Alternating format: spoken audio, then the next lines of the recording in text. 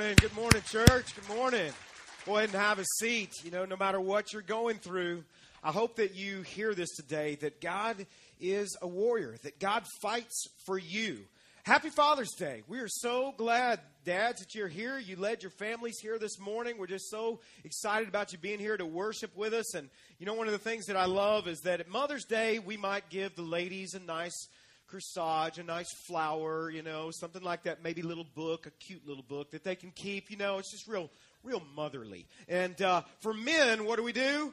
We give you bacon, right? We bless you with bacon. If you didn't get your free burrito, go get it afterwards. Ask for double bacon, whatever. We just want to bless you with bacon. It may not lend itself to the healthy church thing we've been talking about, but it makes for a happy church, amen, when men have the bacon they need. But we're really excited about you being here today as we continue in this series called Healthy Church. My dad was in the first service. We have 3 services, and my dad was in the first service, and so I got to tell him Happy Father's Day. But something that I got to also just express to him that I just want you to hear is this. I got to thank my dad in the first service this morning just because he's no doubt he's an awesome dad in a lot of different ways. But I got to thank my dad this morning because when my dad decided to follow Jesus Christ, and that happened in his life, and I was about somewhere between 8 and 10 years old whenever this happened. When my dad decided to follow Jesus Christ, can I tell you something? That our whole family changed. The direction of our family changed when my dad said, I'm laying my life down, I'm taking up my cross, I'm following Jesus. And I got to tell him that today, and that when his life changed, my life changed. And that is a legacy that God entrusted to him, that has been entrusted to me, that I pass along to my kids. And I got to thinking this week just even about the impact of my dad following Jesus, what that meant in my life. I got to thinking that I don't even know if Eaglesview Church would be here. Because I don't know where I would be in my life if my dad hadn't decided to follow Jesus. I don't know if I would have ever really decided to follow Jesus. Whenever he followed Jesus, it showed me that a man can love God. It showed me that a real man loves Jesus. If you don't know my dad, he's kind of this gruff guy or whatever. But it showed me this, that a real man could love Christ. And I saw that in him, and I wanted that in him. And he would be the first to say that he's not perfect in modeling that. We don't expect our men to be perfect in modeling that. But as we're in this series called Healthy Church, we've been looking at what makes up a vibrant church. What is it that makes a church before God, makes God smile? It makes God see that, and you know, and when we talk about that, we want to be biblical. There's no doubt about that. And we've looked at leadership. We've talked about a church that doesn't focus inward and that has a mission and that understands that mission and doesn't kind of get caught up in just only being about itself. We talked about that last week. But let me just start off this morning just by giving you the premise up front. And if you're taking some notes, we fully embrace this as a church. We fully believe this as a church, that healthy churches are churches where biblical manhood is celebrated, it is encouraged, and it not just that they have a knowledge of what it is, but that it's lived out. Amen? That healthy churches are these churches that celebrate biblical manhood.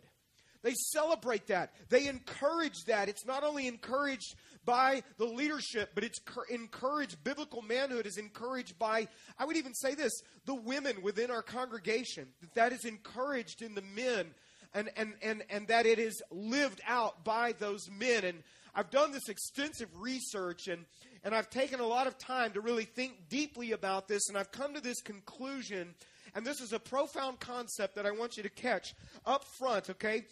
From what I've gathered from all of my intense studies on this particular subject, and here is the thing that I have concluded, and if you're taking notes, this may be a good thing to write down, okay? And this is profound. I mean, I'm telling you, it's profound, and here's what it is. Men don't really make very good women, okay? And women don't make very good men. Amen? We were made to be different. We were made to celebrate these differences. God, in his complete wisdom and in his understanding, he has created us to be different. He's made us to be different, and there's nothing wrong with us being different. There's nothing wrong with us celebrating those differences and embracing those differences. And so with that in mind and understanding that God has made us to be different, and there are different things that inspire us. There are different ways that we are made up, not only biologically, but emotionally as well. That I want you to know that our church firmly embraces this, that biblical manhood, whenever it is understood and it is lived out, makes for a healthy church. Whenever men are living that out in their lives and in their families, and families are healthy, when that's lived out, it makes for healthy churches when men are being who God has made them to be. When men are being encouraged by the women that are in their life to live that kind of biblical manhood out. I like what author Patrick Morley said. He wrote a book. We've actually given this book away to the men in our church before. But Patrick Morley wrote a book called Man in the Mirror. Now, he did not co-write that with Michael Jackson. I'm just letting you know, okay?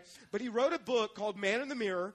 And this is what he said. He was speaking to a group of churches that were gathering together, and they were collaborating, and these churches were trying to figure out how they could best reach out into their communities.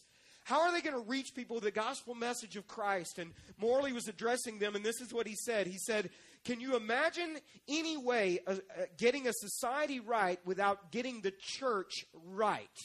And so I love that, because there's this idea of a healthy church. There's an idea of a healthy church, and that's what we're talking about this summer. And then he goes on and he says, can you imagine any way of getting the church right without getting the family right? So he speaks of family health here. And then he says, can you imagine getting the family right without getting marriages right? Can marriages be right, he says, without men being right? And then he goes on and he says, it really is about the men. Now, I would just be the first one, and I think he would even be someone to say this. This isn't saying that if something goes wrong in a marriage or in a family, that it's all the man's fault. That's not what's being said. That's not his premise in the book that he has. In fact, you can't control other people, but what he is all about is being sure that we as men are being everything that God has made us to be.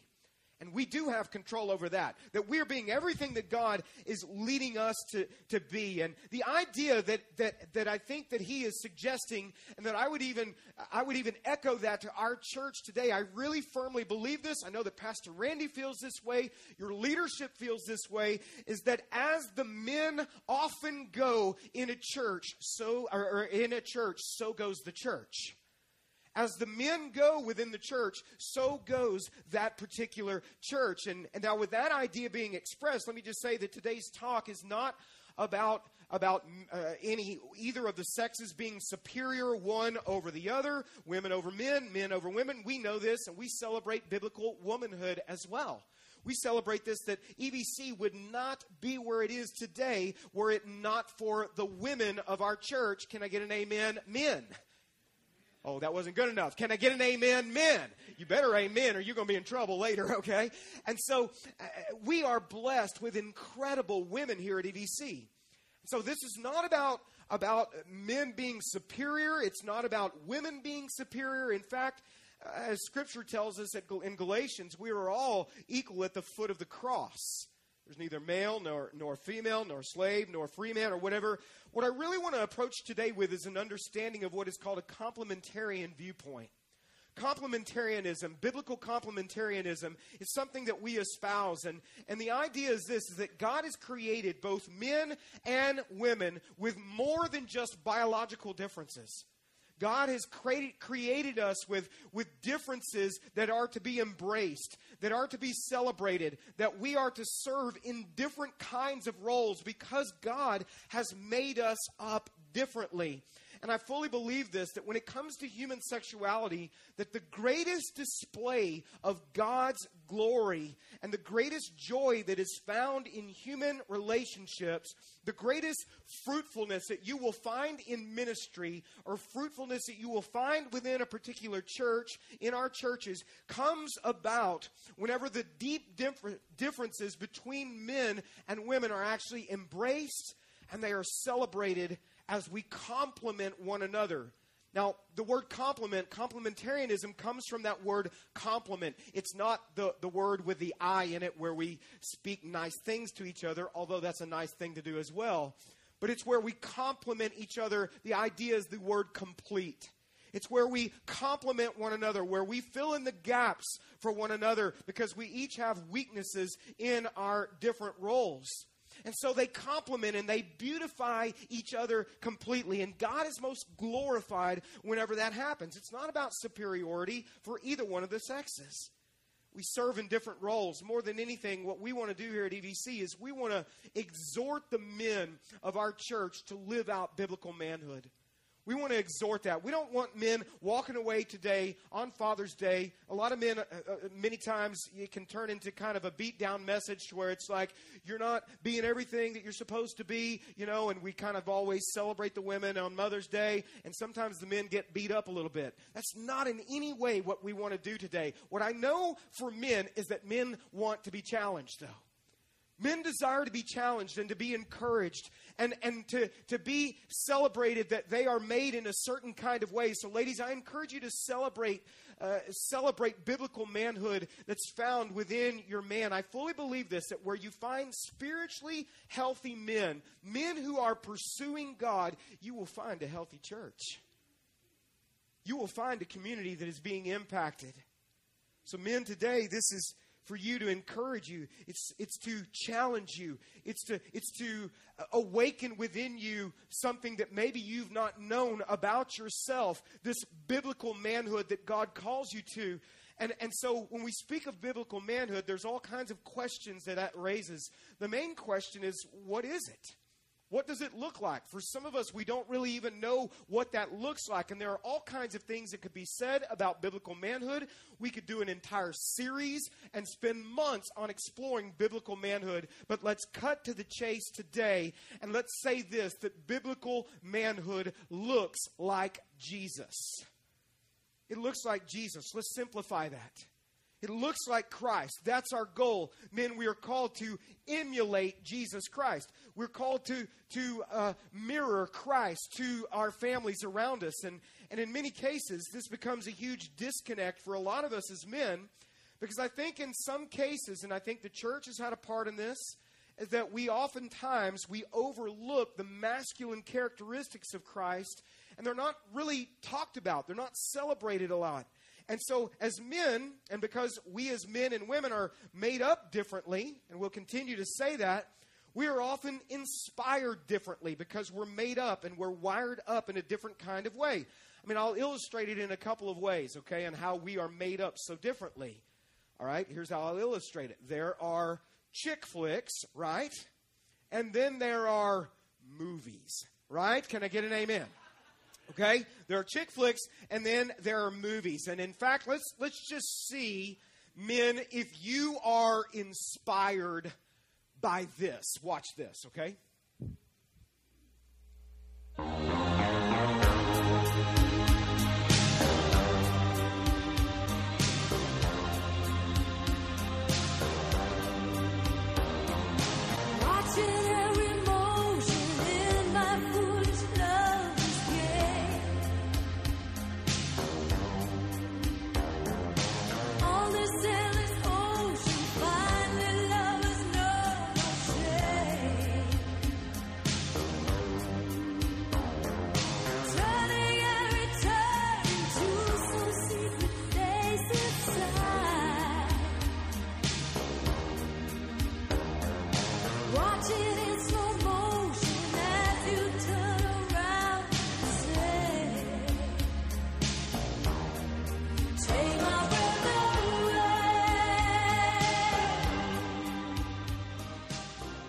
So how many of you men were just moved? You were touched as you're wiping the tears away from your eyes. Are there any men out there? You better not raise your hand or we will beat you with a slab of bacon.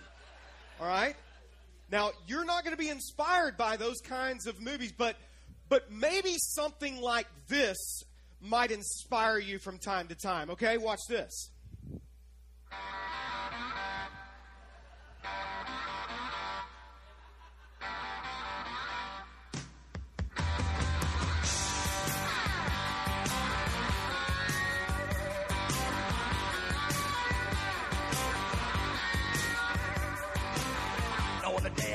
born. The nurses all gather round. You think that's Gazed in wide wonder. You spend time with your family? Sure I do. Good. Because a man who doesn't spend time with his family can never be a real man. But I was bad to the bone. Bad to the bone.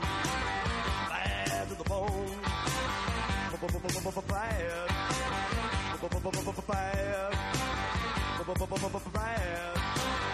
Bad to the bone. I broke 1,000 hearts. Here's my invitation. Before I met you, I'll break 1,000 more, baby. Before I am through, I wanna be yours, pretty baby. Yours and yours alone. Straight. I'm gonna tell you, honey. I'm your huckleberry. Why, Johnny Ringo.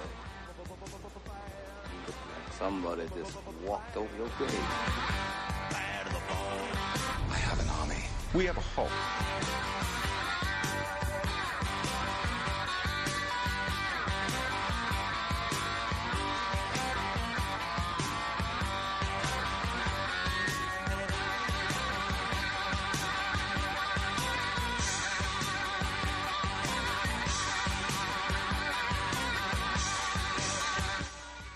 I'm going to make him an offer again.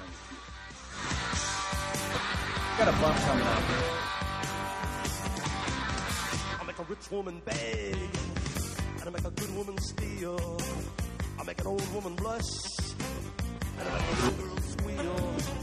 And I see a whole army of my countrymen here in defiance of tyranny. You've come to fight as free men. And free men you are. What will you do without freedom?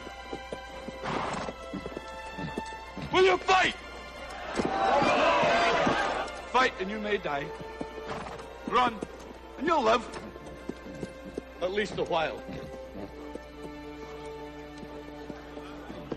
And dying in your beds many years from now, would you be willing to trade all the days from this day to that for one chance, just one chance, to come back here and tell our enemies that they may take our lives, but they'll never take our freedom?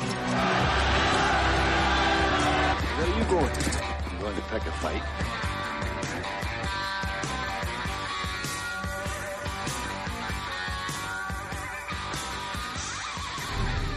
Hasta la vista, baby. I'm thinking the testosterone level in this room may be unusually high right now, okay? Sometimes when you walk out of a movie like this, am I the only one? You're hoping somebody bumps into you. You're like, I hope you bump into me. Don't you even look at me like that. Some of our men are going to be bumping into each other out in the hallways. We don't need any of that, okay? That's not what we're saying. But, and I almost felt like it was wrong watching the bacon kind of like that. I don't know. That felt a little wrong. But you know, we're different. We're just different. And the one thing, as I said, there's so many different aspects of biblical manhood we could talk about. There's so many different things, and there's just one that I really just want to touch on for a few moments today. And it's something that I think that a lot of times in churches we have not reinforced. In some cases, I think that we've overlooked certain characteristics of Jesus. I think in some cases men disconnect because maybe it could be related to some of the artwork that they see whenever they see images of Jesus that kind of depict Christ as this feminine-looking character. And many men have bought into the lie that maybe that's what biblical manhood looks like, or that being like Jesus equates to, and many men think this way, weakness. And it's just a wrong way of thinking. It's a biblical lie that the enemy, or a lie that's not biblical, that the enemy has kind of placed out there that a lot of people have bought into. Or some men feel like if they are going to follow God, then there's this abdication of their masculinity that must happen. And so I want to just let you know that doesn't hold up biblically. That it doesn't hold up biblically, that the Bible actually celebrates masculinity and that God has made our men to be in that manner. I really had this epiphany spiritually a few years ago whenever I came across a book, and some of you have read this book. Some of you like the book, some of you don't like the book. That's not the point. But there was something that God spoke to me about in the book. It's a book called Wild at Heart by John Eldredge. And again, I know I don't agree with every single thing in the book, but there was certainly something that was awakened within me that made me recognize the fact that God has called me certainly to live for Him, but that does not equate to weakness. And that doesn't mean that I have to forfeit the masculinity that God has made me with. That God has actually, and what I really was awakened to is that God has actually created me as a man with the heart of a warrior. And that's really the premise of the book. Is that you've been given this warrior spirit that God has created within you. And you know, God has put this inside of us, this righteous desire to stand up and fight for things that are just.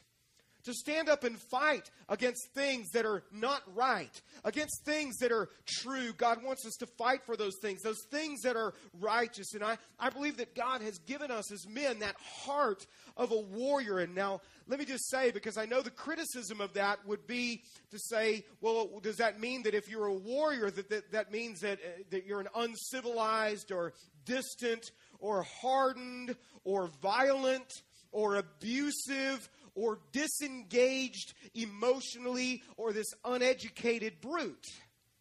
And that's not what a heart of a warrior is. And so that's also something that I think that the enemy has figured out on how to twist in men when they don't understand who they're supposed to be and what they've been called to be. And what it means is that God has given you the desire to stand up and fight for things that are true. And to fight for things that are right. Men, you have been given the heart of a warrior because you have been created in the image of God. And I want to tell you something. God is the heart of a warrior. We sang about it just a few moments ago, and a lot of times I don't even think that we engage sometimes with the words that we're singing, but we said these words, praise the Lord, our mighty, what did we say? Our mighty warrior.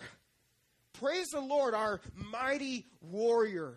So this idea of God being this warrior, does that hold up biblically? Well, in Exodus chapter 15, we're not going to be in one passage today. We're going to be skipping around in some different areas. But in Exodus chapter 15, the nation of Israel has been rescued by God from the Egyptians. God worked through Moses, and He delivers them out of 400 years of bondage and oppression and slavery and just this all of this injustice that was happening. God miraculously, as you know the story, as they fled into the wilderness, God miraculously parts the Red Sea. God fights for Israel. And He delivers them from the oppression. And after this great deliverance that God had worked through Moses, and God was working through Aaron and many of the other leaders, as God would work through men like Joshua and Caleb and all of these great warrior leaders, God worked with them. They had to face their fears and allow God to work through them and be the men that God called them to be. And so they come through this seemingly impossible situation where God rescues them. He closes the Red Sea on the Egyptians, and the Israelites are left in awe of who God is and what God has done. Moses writes a song, and they sing this song. So men, we also see that singing unto God in worship is a masculine thing. It's a manly thing. And we see this in Exodus chapter 15. We see, and I got to tell you that there are these amazing qualities of God, like His mercy, that I have been a recipient of, that I'm so grateful for. Like His kindness and His compassion, and that He is loving. And I'm so thankful for these attributes because I've been a recipient of those in my life, and we all have been, and we all want to be a recipient of that. But there are other aspects of God's attributes that I think are overlooked, and we see this in Exodus 15 where Moses writes this song, and he says in verse 3, and I want to ask you to read it with me out loud. It's a short verse, but say it with me out loud. What does it say about our Lord? The Lord is a warrior. The Lord is His name. The Lord is a warrior. The Lord is his name. Men, we're made in the image of God. God's made us with the heart of a warrior. And if biblical manhood looks like Jesus and we're to emulate Jesus Christ, then what does Jesus look like? What do we find when we look at the life of Jesus Christ? That it should be a challenge to us as men to study the life of Christ, to see what Christ was like, to see how he interacted with people. And what do we find whenever we look at Jesus? We see, no doubt, that he is filled with great compassion. He was masculine, but he was filled with great compassion. He was filled with great kindness. We see that he was filled with grace. We see, obviously, these qualities that were demonstrated so clearly in the Scripture, in the different stories of Jesus, whenever we read about him. He was a true gentleman. Children felt comfortable coming around him. So we see this, that he wasn't so hardened that children couldn't come into his presence. In fact, he fought for the children when those who tried to keep the children away. He fought for the children to be able to come unto him. He was humble and he met people's needs. But do you know other qualities that I see and that I desire to have in my own life when I study the life of Christ? I see other qualities in his life that I want as a husband. Qualities in his life that I want as a father. Do you know what I see whenever I study Jesus? I see that he stood up against things that were wrong. That Jesus had backbone, right? When you look at his life, you see that he stood against things that were unjust. That he boldly stood up against hypocrisy whenever it would rear its ugly head.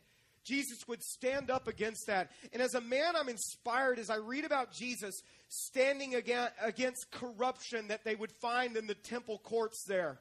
And in the very last week of his life, he would go in and he would see all the corruption. And he would see that people were being oppressed spiritually. He would see that the poor were being cheated. And in righteous indignation, what does Jesus do? He stands up for them and he turns over the tables of the money changers, who were cheating people, who were preventing people from coming closer to God, who were taking advantage of the poor. And Jesus very forcefully drove them out. We see Jesus taking a stand, even unto death, against hypocrisy and the religious leaders as they oppressed the people with legalism and keeping the people from engaging the real qualities of God. Jesus spoke up. Jesus had backbone. Jesus took action against things like that. Jesus took up for the outcast. You would see Jesus when no one else would stand up for somebody. Jesus would be the one who would stand for the downtrodden. Jesus would be the one who would stand up for the one who couldn't defend themselves. Why? Because he has the heart of a warrior. And I want to be like that. Men, I know it's within you that you want to be like that. That we see that and we are inspired by that. Jesus is a warrior. Let me just show you in Scripture just an image that God gave John as he wrote in Revelation 19. I want you to see this truth in verse 11. Chapter 19, verse 11, it says this. And then I saw heaven opened, and a white horse was standing there, and its rider was named Faithful and True. This is speaking of Jesus Christ here. For he judges fairly, and he wages, what does it say? A righteous war. He wages a righteous war. His eyes were like flames of fire, and on his head were many crowns. A name was written on him that no one understood except himself. He wore a robe dipped in blood, and his title was the Word of God. The armies of heaven dressed in the finest of pure white linen, and we are dressed in that white linen because of his grace in our lives. They followed him on white horses. And from his mouth came a sharp sword to strike down the nations. And he will rule them with an iron rod. And he will release this fierce wrath of God the Almighty like juice flowing from a winepress. And on his robe at his thigh was written this title. And will you say it with me out loud? What does it say about him? He is the King of all kings and the Lord of all lords. You see, Jesus is a warrior. No doubt about this. And we are created in the image of God, which means that you have been created with the heart of a warrior. You've been given this heart. And let me just say that as a warrior, let me give you a couple takeaways from this. That as a warrior, you have an important cause to fight for. And a warrior is only as worthy as his cause. And you have a cause to fight for. I love the story of Nehemiah that we find in the Old Testament. If you want to look in your Bibles to chapter 4. If you know the story, you know that Nehemiah is given this great vision to rebuild the walls of his hometown that have been destroyed. And he has been given this vision to raise these walls back up and to lead this. And this cause has been given to him by God. And it's a cause that transcends his own life. And many enemies rose up against him. And they would try to thwart his plans and come against him. And they would try to intimidate him and intimidate the people that he was leading to rebuild these walls. And he realized that the cause was greater than his own life. And this is what he would say. He would say, stand up. He would say, stand strong. Look at what he says in verse 14 of chapter 4. Then as I looked over the situation, he says, I called together the nobles and the rest of the people, and I said to them this, don't be afraid of the enemy. Remember the Lord who is great and glorious. And then what does he tell them to do? I want you to see this, men. And do what? And fight. He calls them to fight. To fight for your brothers. To fight for your sons. To fight for your daughters. Your wives, and then I love this, and fight for your homes. Fight for your homes. Nehemiah was calling them to take into consideration the greatness and the magnitude of their cause. He encouraged them to rise above the fear that they may be feeling as their enemies were intimidating. And as they had failures before, and he's saying, you've got to remember who your God is, and then you've got to stand up and you've got to fight. You've got to fight for your sons and your daughters and your brothers and your sisters and your wives, your homes. Stand up and fight. What a cause. They realized that the cause went beyond themselves. He called them to fight for their families. The cause went beyond themselves. It's so funny how we guys are just suckers for certain movies. You know, I knew whenever we played that men would be like, you know, and that just kind of happens with us. And a great example would come from one of my all-time favorites would be Braveheart. And it just is. Every time it's on, everything else stops. And I just kind of mesmerized by it. And it's on a lot, okay? And as I watched that, this incredible story of William Wallace, and you know that his father and his brother were killed in this warfare as they were standing up for their country. And at one point, he didn't want to fight. He just wanted, he said, just to kind of stay to himself, just kind of raise a family. And then what happened? We know that the enemy continued to come against them, and he could not keep from fighting because they brought him into the fight. They took his wife, his brand new wife, and you know that they murdered her. And they came against his country. They came against his countrymen. And all of these men who were in places of leadership, the nobles, if you've seen the movie, they were in these places of leadership. They were supposed to be leading the fight, but they wouldn't because they didn't want to risk. And they had been bribed, and they had much that had been given to them as they'd been bribed. They sold out their country. They sold out their manhood, I believe. They turned in their man card at that point, right, for a little bit of money. And they didn't want to give that up. And I remember one of the greatest scenes is William Wallace is sitting there with one of the nobles who should be the king and is going to be the next king. And he's telling him this. He's saying, if you will just lead them, we will follow you. If you'll just stand up and fight the way that you were made to, we will follow you. Men, I think so many times our families, they want us just to stand up and fight for the things that are right, and they will follow us. And they desire to see that within our hearts. I love, if you continue watching that movie, you know that you know at that point that the guy doesn't stand up and fight. So Wallace fills in the gap, and he leads, and the men will follow him to death. And we see that he's finally apprehended, and he's being tortured at the end.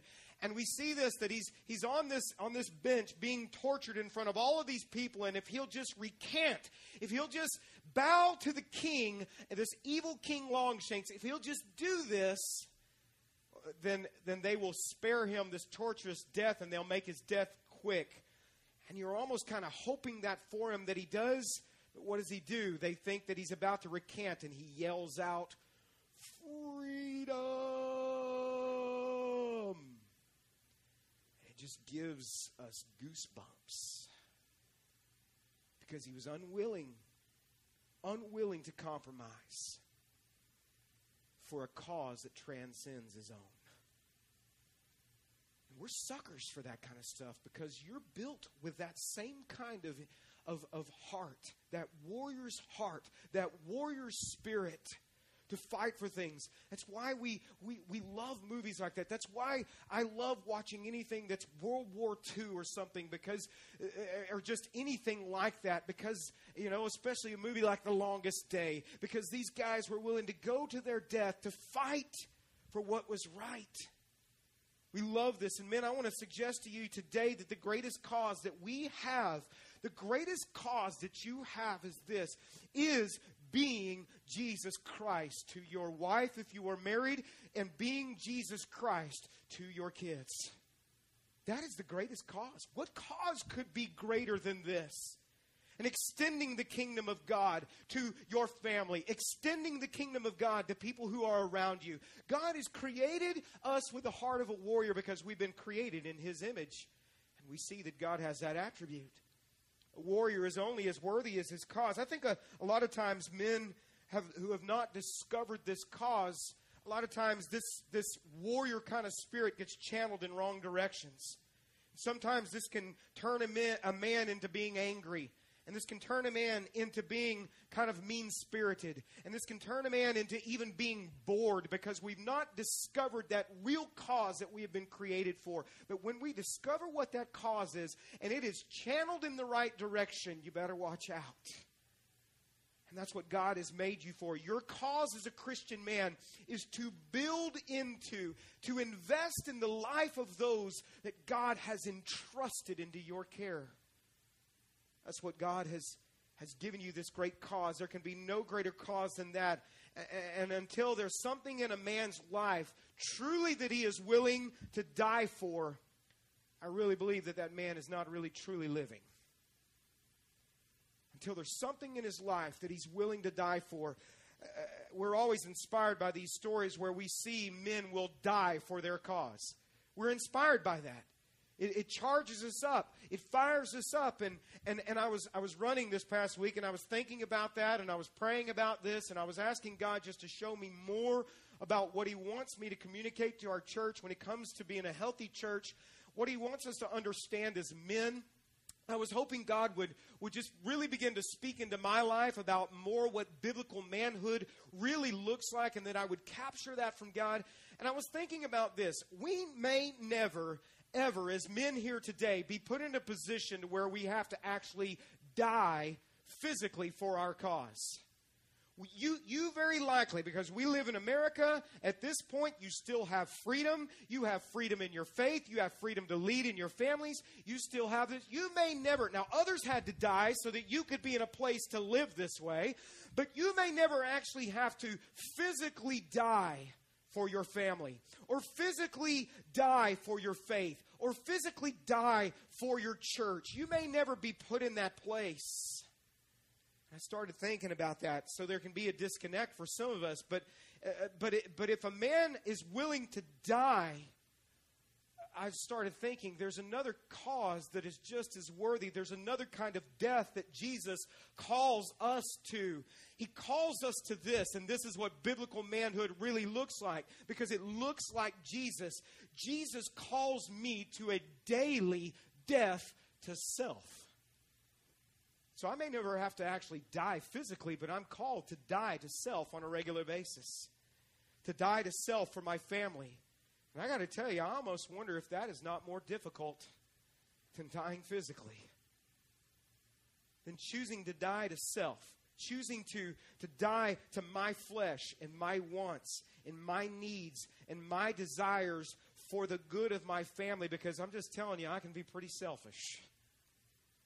When my flesh really kicks in, I can be pretty selfish. But I'm called to die to self. And so in essence, The greatest cause is serving my family. It's washing their feet as Jesus washed the feet of the disciples. It's leading them to be closer to Christ. It's fighting that constant fight in my flesh. But I got to tell you, that's a worthy fight. That is a worthy fight. There was a warrior named Joab who served under King David, and he said to the men who were about to go into battle, this was another great battle, and this is what he said. He said, "Be strong and let us fight bravely." And look at what he says. Let us fight bravely for our people and for the cities of our God. Let us fight bravely for our people and the cities of our God, not for ourselves. He says for our people.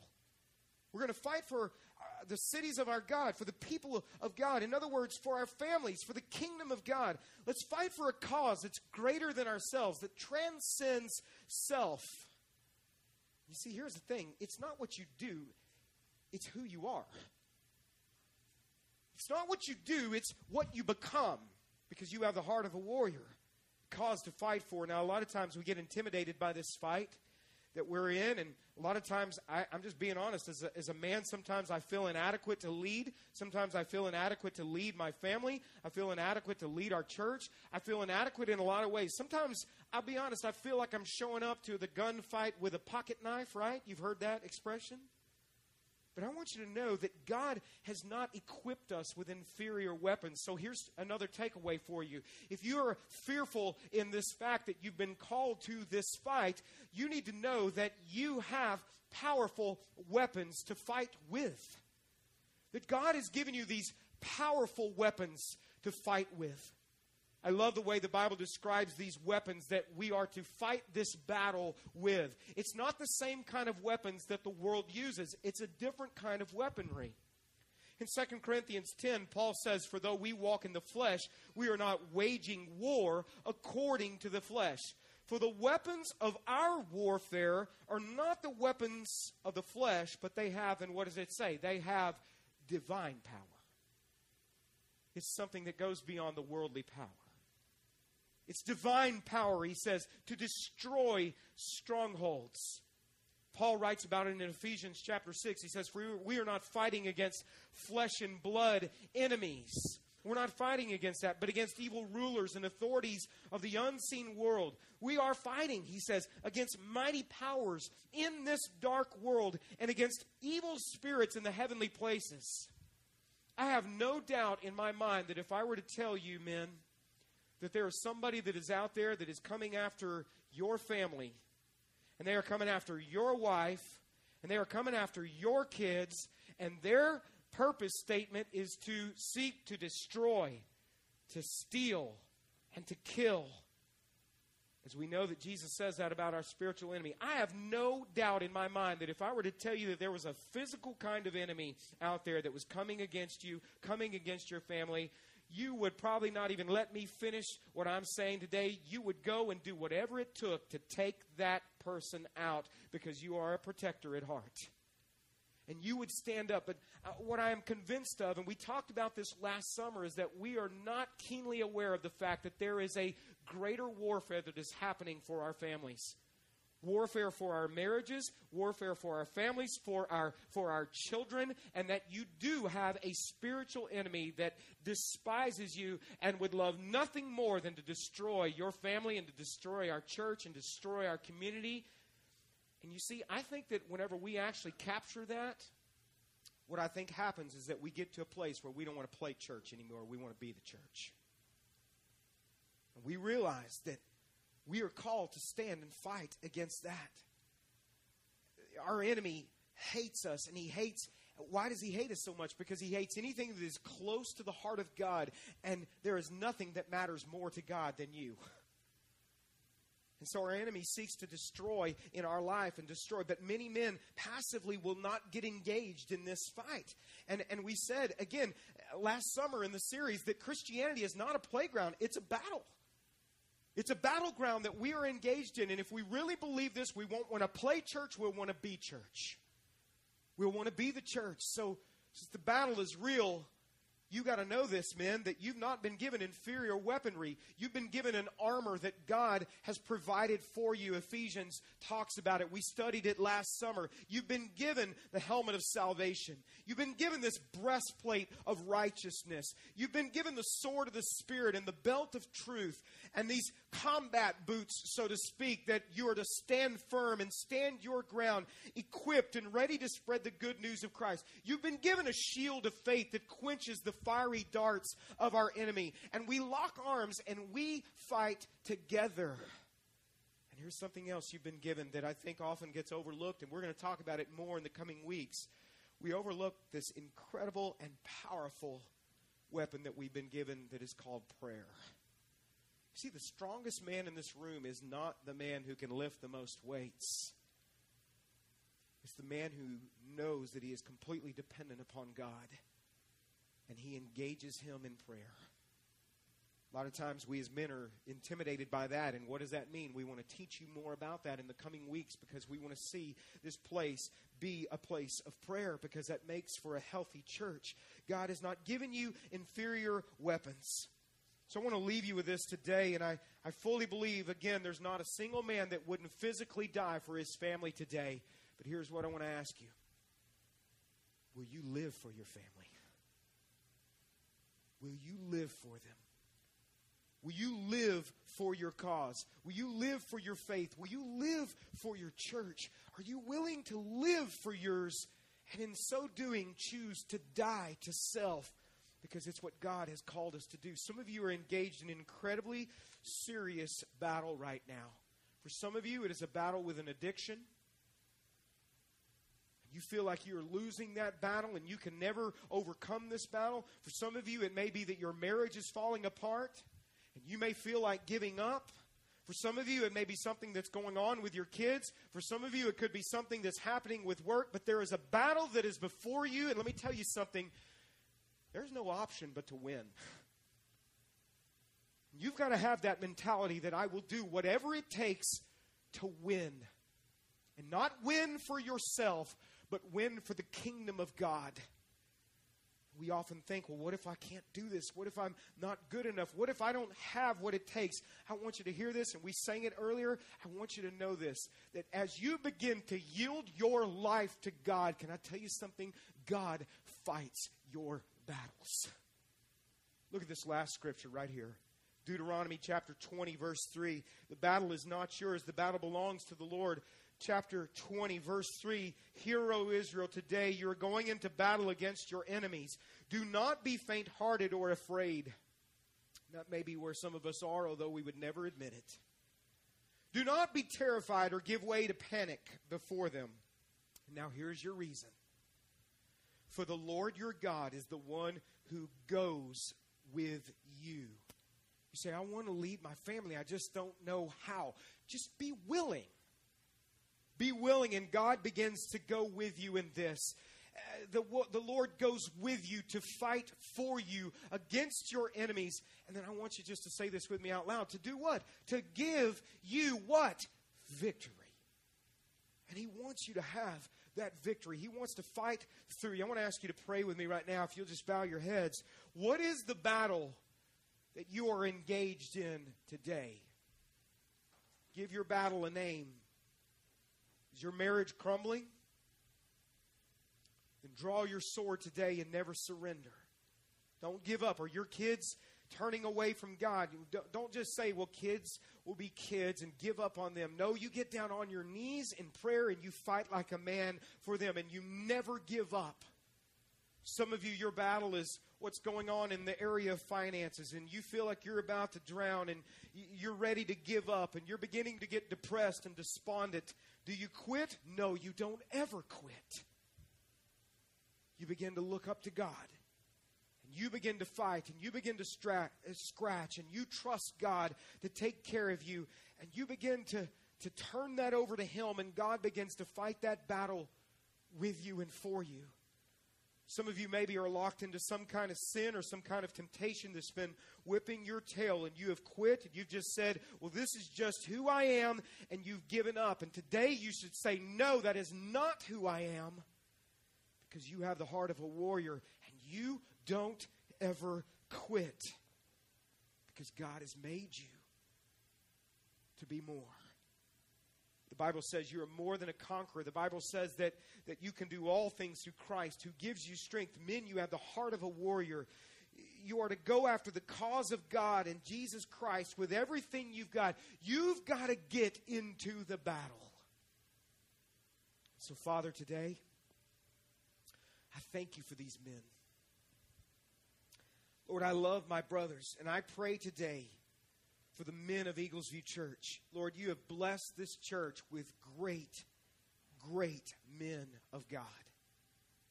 Lord, you have created us to be more like you. You've created us to be warriors. Lord, I pray that you would teach us to be more like the manliest man of all time. That's Jesus. Teach us, Lord, how to have his same kind of compassion and his same kind of kindness. Lord, teach us how to have also the same kind of righteous indignation against things that were wrong, things that were destructive. God, may we be men who fight for things that are right. May we stand up for our wives and be strong, Lord. May we stand up for our children.